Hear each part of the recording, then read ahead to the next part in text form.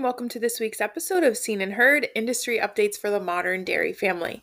I'm Melissa Lima, your North Coast and Organic Field Services rep, and this week we're excited to bring you our first bi-weekly episode featuring a market update with our economist, Tiffany LaMendola of Blimling Everag, followed by a sit-down we have with CEO Anya Radaba discussing some of the exciting stuff that happened in Sacramento this week as the legislative session for 2022 ended. We hope you enjoy this week's episode. If you have any questions about what happened during the legislative session that we don't address in this podcast, please feel free to reach out to Anya by email, anja@wudairies.com, and we will go ahead and jump right in with Tiffany. Pacific Gas and Electric is here to remind you that signs keep you safe.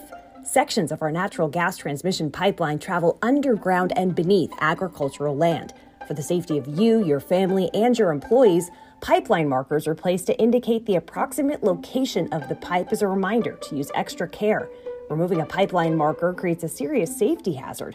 To have additional markers placed or report damaged or missing markers, please call your PG&E account manager or our Agricultural Customer Service Center at 877-311-3276. To learn more, visit www.pge.com/agsafety. Remember, signs keep you safe. Hi, folks. Hope you had a great week.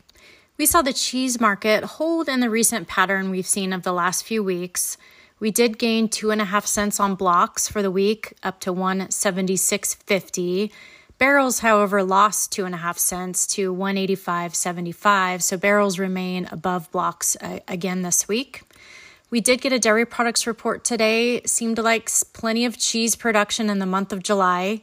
We are up 1.1% year over year and up half a percent from June to July. Moving over to butter, still some anxiety on the buy side in that market. We settled the week at $3.10 per pound, up over about 2 cents over last week. And volumes were pretty active again, 19 loads traded for the week. Non-fat dry milk, we lost some ground this week, down 4 cents, back down to $1.52. A little more volume traded there as well, 18 lots. In today's dairy products report, we did see that manufacturing stocks did grow for the month of July. They were up 7.3% year over year and up over 6% from the prior month. So could explain a little bit of the weakness we saw in that market during July. Output was also decent, up 7.1% year over year. In that market, I think eyes will be heavily turning to next week's global dairy trade event on Tuesday to see if we can see any signs of the global market maybe firming a bit. For now, things have remained pretty quiet, so we'll have to see how that auction goes. Move it over to the grains. We did get corn crop conditions down again this week, 54% in good or excellent condition. That's down from 55% the week before and 62% on average. Soybean crop was unchanged, 57% good or excellent. That compares to the average of 61%. Nearby soybean futures slipped this week as prospects around South America's crop look pretty good. The corn market was mostly unchanged. I think macroeconomic conditions and anxiety around international demand kind of keeping a grasp on that market. Next week's pretty quiet in terms of reports other than the global dairy trade. We don't get another look at milk production or cold storage until later in the month on the 19th and 22nd. Please reach out if you have any questions.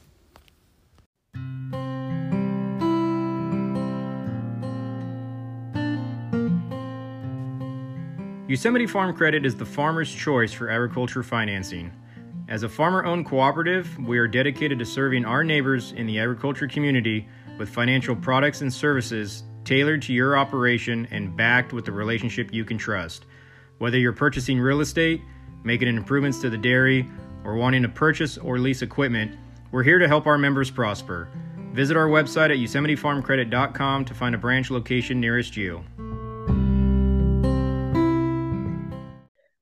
excited to welcome back to the show Anya Radaba, Western United CEO. Welcome, Anya. Thanks for having me back. Of course, as promised for our members, you are here at the end of August session to talk about all the fun and exciting things that went down in Sacramento the last few weeks. So, good news, mediocre Definitely, news. yeah. Hopefully, Definitely no a lot of no. I think that there's still a couple things we're waiting on. Landflex is one of them, which I've teased up a couple times. But there were so many things on the docket the last 7 that every agency that has some kind of executive power was kind of hauled into the Capitol at midnight, and things were worked on until I think I want to say like 2:30 or 3 a.m., which is constitutionally questionable. But it was very early morning hours of September 1st, where significant bills like climate measures, water, energy, labor legislation, all these things got monkeyed with and changed, and there was a lot of vote trading. So there were some massive votes that happened on the labor side, having to do with fast food workers. We can certainly talk about that. We can talk about card check, which also passed and is now headed towards the governor's desk. But as a reminder to our listeners, everything that was passed in the legislature in the early hours of September 1st it has 30 days to be signed, vetoed, or ignored, which is essentially a veto, by Governor Newsom. So September 30th is when advocates, opponents, proponents can all take a collective sigh of relief and say one thing or another. But I certainly can talk about some of the things that affected dairy farmers. We have a lot of ag colleagues in the Capitol. One might argue too many. But I think that on that note, I don't want to take credit or victory for something that someone else worked on. I think that just ancillary things that affect dairy farmers are, people are kind of waiting around with bated breath on some of this labor laws that happened. One of them was essentially giving the state's fast food worker industry an opportunity to organize, to kind of seek some additional labor platforms. The California Chamber of Commerce called it the Workers Automation Act of 2022. And these things are all, there's a lot of heavy automation already happening just in the last few years, as fast food industries had a really hard time getting employees to come to work, not unlike the dairy industry. So that is, that is something that was pretty significant. There are the other one that we have stayed kind of away from is AB 2201, authored by Senator Bennett. That Assembly Member Bennett. My fault. There's only 120 that I have to remember on a given day. So basically, it would provide more technical requirements for replacing a groundwater well permit. It does add some additional layers of compliance around SGMA. If you have an existing well, and we did get a livestock exemption in this bill, which is why Western and California Cattlemen's kind of backed off of it quite a bit. So basically, if you're watering livestock, you're going to be expedited. You will not have to wait 30 days. There's a couple of public disclosure requirements that people are wanting, and it's mostly because of the groundwater well rush that happened in 2014. After the SGMA passed, a lot of people have hurried to double, triple, or quadruple the size and depth of their wells. That did not go unnoticed, and so this is definitely an effort to control that by the state. And I will point out that if a lot of the local ordinances and counties had been allowed to put moratoriums in, we would not have had the state coming in with this bill and putting it on it for us. But that is something that a lot of the Ag Coalition really thumped their chest about, and it passed anyways. So, this bill, it passed the Assembly, but then it stopped in the Senate. So, so that, again, talking about vote trading, this is really what happens in the last few hours of the Senate is key. You have to really give up on some things in order to pass other things. And so Assemblymember Bennett decided to pull the bill back from the Senate because Senator Pro Tem Atkins did not have the votes to pass it. So but that just means that it's held on suspense until January 2023. So, Yeah. So this is um, something dairymen, especially dairymen that have maybe separate cropland, should really be keeping their eye on and thinking about. absolutely. I think that since about 70% of California's milk shed is in what's called a white area, which means they do not have a lot of access to surface irrigation, if any. Those of them that are farming using groundwater well extraction definitely need to sit up, but most of them have already, because the local groundwater sustainability agencies that have been formed to enact SGMA they're really on top of this stuff. So, and that is a key thing to point out, that the GSAs had not offered any opposition to this bill, which some could contend that they feel like some restriction on flagrant groundwater pumping and drilling is that's exactly what they're charged to do. So Yeah. a lot of our farmers sit on those GSAs, and so I really took my lead from them. Once I got the livestock exemption, it's like, okay, we're gonna try to, we're actually gonna try to comply with SGMA. So I think that, but the other big bill that I wanted to draw a lot of attention to, it's something that I've been on this podcast a lot recently in the last 6 months talking about, is AB 558. So originally this bill was authored by Assemblymember Nazarian, who's an assembly member from Silicon Valley. The original bill provided incentives to provide plant-based alternatives to dairy and meat in the school nutrition program. Yeah. And Western took some really active engagement steps. We offensively, we hired a nutritionist to essentially walk the halls of the Capitol. You've heard her, Amy Myrtle Miller. Looks like we're going to maintain her contract moving forward. But she was extremely helpful in building a strategy around science, around existing health initiatives. President Biden has a tremendously huge education and health initiative that requires schools to contract for locally grown and protein-based sources. Right. And in this moment, sourcing plant-based products or alternatives, like, the lab-grown meat, none of those ingredients are local to even the United States. So importing a lot of that stuff from China was a huge talking point that I think we're able to convince a lot of members of the legislature that was a really bad idea. We also had some strategic partners, namely the California Teamsters. The Teamsters swung very heavily for us on this. And at the time where we had two key provisions in the bill, the one provision around providing plant-based alternatives was paired with increasing and expanding the free and reduced lunch school access, which I will remind our farmers, we benefit from greatly. We really benefit from expanding the school nutrition program, because that means more beef and dairy purchases, essentially. It means a lot more cheese buys. It means a lot more class 1 milk sales. So these are things that in the background we had to parse out by saying we support the free and reduced lunch access piece. We do not support, we oppose that other piece about providing plant-based alternatives. So what ended up and happened about a month ago is, due to some really tough pressure, we were able to negotiate with the author quite well to remove the piece about providing plant-based alternatives and keep the piece that incentivized educational agencies to purchase beef and dairy products. AB 558 today looks very, very different. It is only a bill now that increases food security in young children in California. It is only a bill that allows local educations to serve, it also serves non-age school children. So like if you have an older sibling at home, a morning snack and a lunch. And so it also ensures that kids living in California have additional opportunities now to enjoy California grown, minimally processed foods like dairy products, like cheese, like eggs, chicken, beef.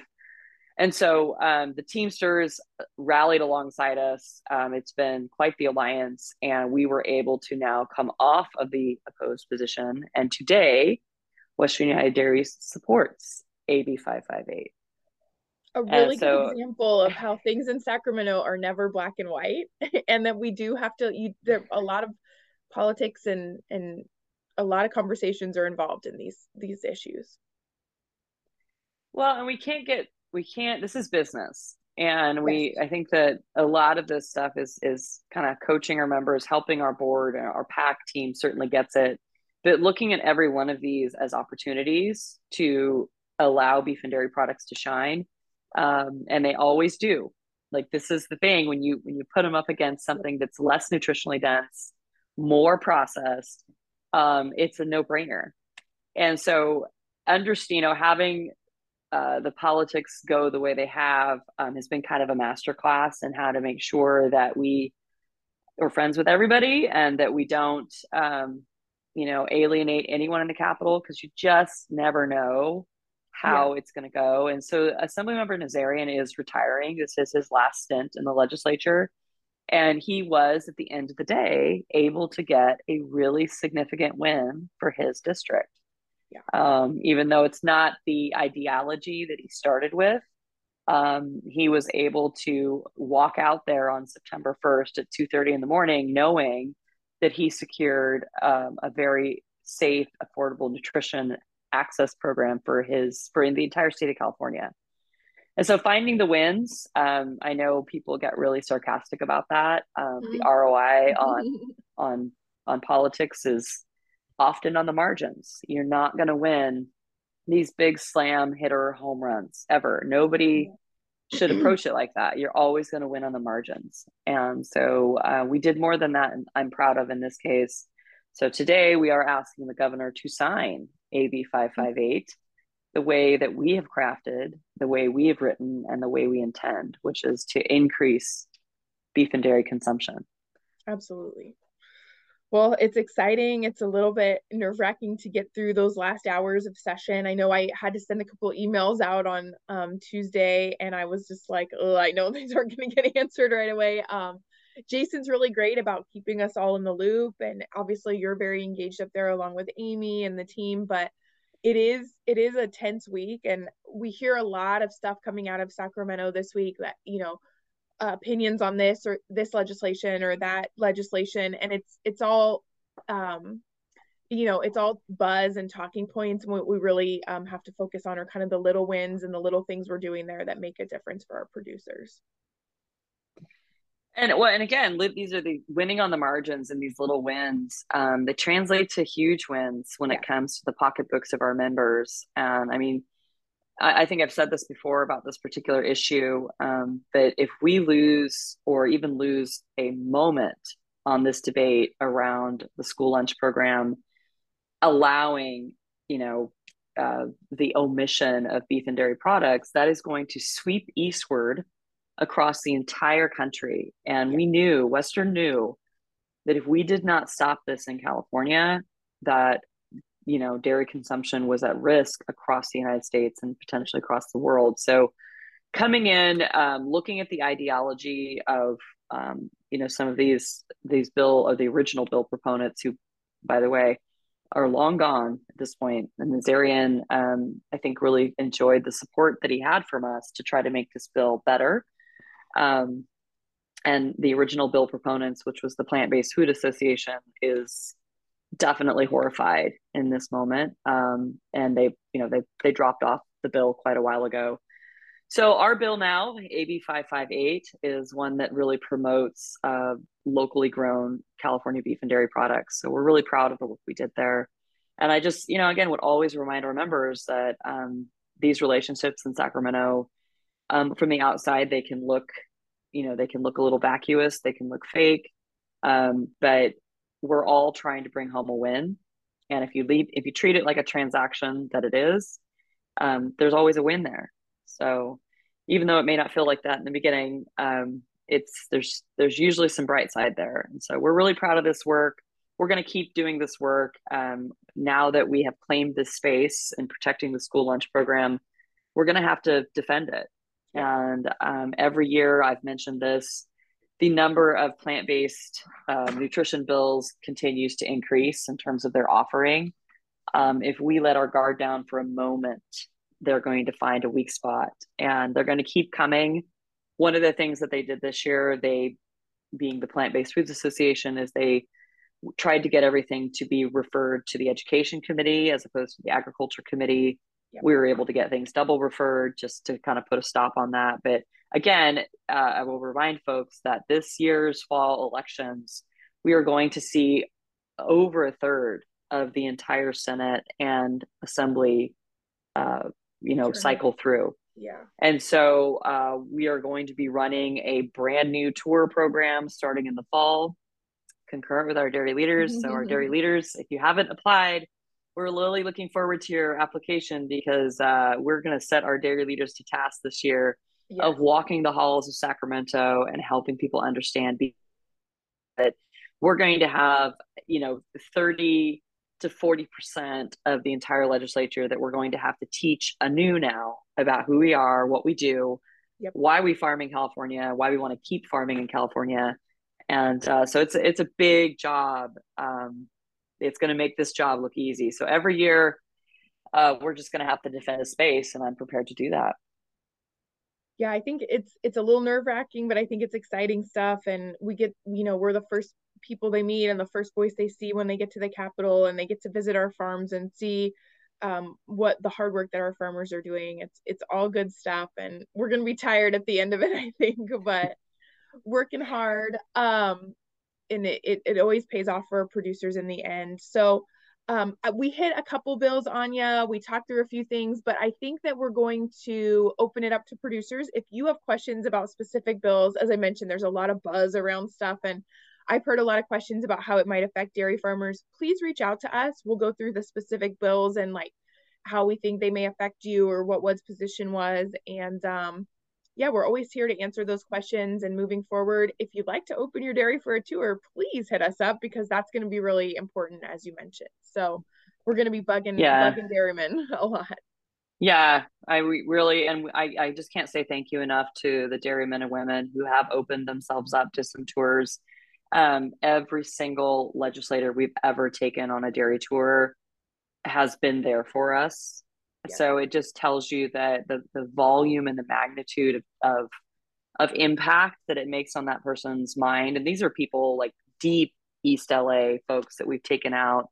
Johnny Verwey held a really nice tour last year for the Attorney General, Rob Bonta.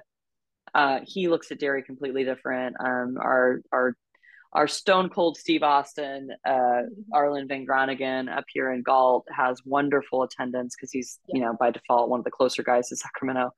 So, but anybody that wants to host a tour, please reach out to me. We will get people out there. There's always a district near you that could use even just the staffers, because a lot of times these bills are written by, 21-year-old staffers who were told on TikTok that veganism was cool and that cows are destroying the planet. So getting out to a dairy and seeing some of the regenerative practices that all of you, work every day into your life, it really changes their minds. Huge stuff. Well, thanks for joining us again, Anya. I'm sure you'll be back in a few weeks to go over the next issue that comes up, but we really appreciate having you, and we'll see you soon. Thanks, Melissa. Have a happy Labor Day, everyone. Did you know that you can turn your dairy manure into cash? Bennett Environmental is offering above-ground dairy digesters at no cost to you. These systems can also remove nitrates from your lagoons to help you comply with water board regulations. Our proven above-ground technology will generate income for your dairy into the foreseeable future. Because we truck the renewable natural gas off-site, your dairy can profit regardless of your location. Bennett Environmental, turning your wastewater liabilities into sustainable assets. Learn more at bennett-environmental.com. Thanks again for joining us for Seen and Heard this week. We hope you enjoyed the episode. Special thanks to Anya Radaba and Tiffany LaMandola. If you love what you're hearing on Seen and Heard, we hope you'll rate, review, and subscribe to the podcast on your favorite listening platform. And remember, you can always send questions, comments, or content requests for the podcast to mlema@wudairies.com. We'll see you in 2 weeks, where we're excited to introduce some new staff members via Seen and Heard, and we hope you have a great week.